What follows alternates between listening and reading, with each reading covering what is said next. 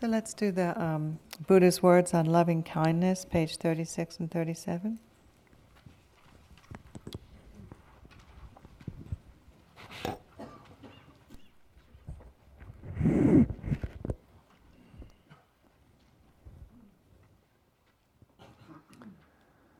This is what should be done by one who is skilled in goodness and who knows the path of peace. Let them be able and upright, straightforward and gentle in speech, humble and not conceited, contented and easily satisfied, unburdened with duties, and frugal in their ways, peaceful and calm, and wise and skillful, not proud and demanding in nature.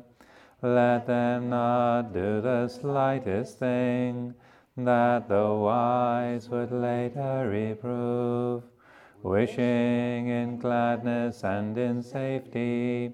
May all beings be at ease, whatever living beings there may be, whether they are weak or strong, omitting none, the great or the mighty, medium, short or small, the seen and the unseen, those living near and far away, those born and to be born. May all beings be at ease. Let none deceive another, or despise any being in any state.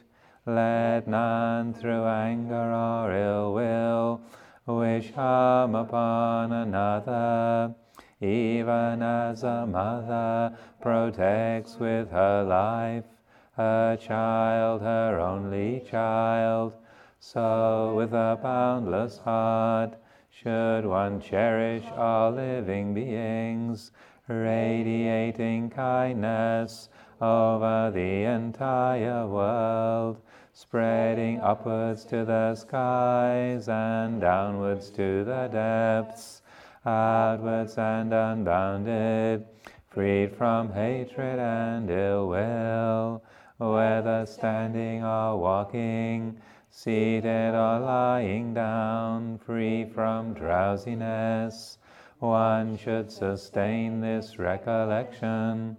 This is said to be the sublime abiding. By not holding to fixed views, the pure-hearted one, having clarity of vision, being freed from all sense desires, is not born again into this world.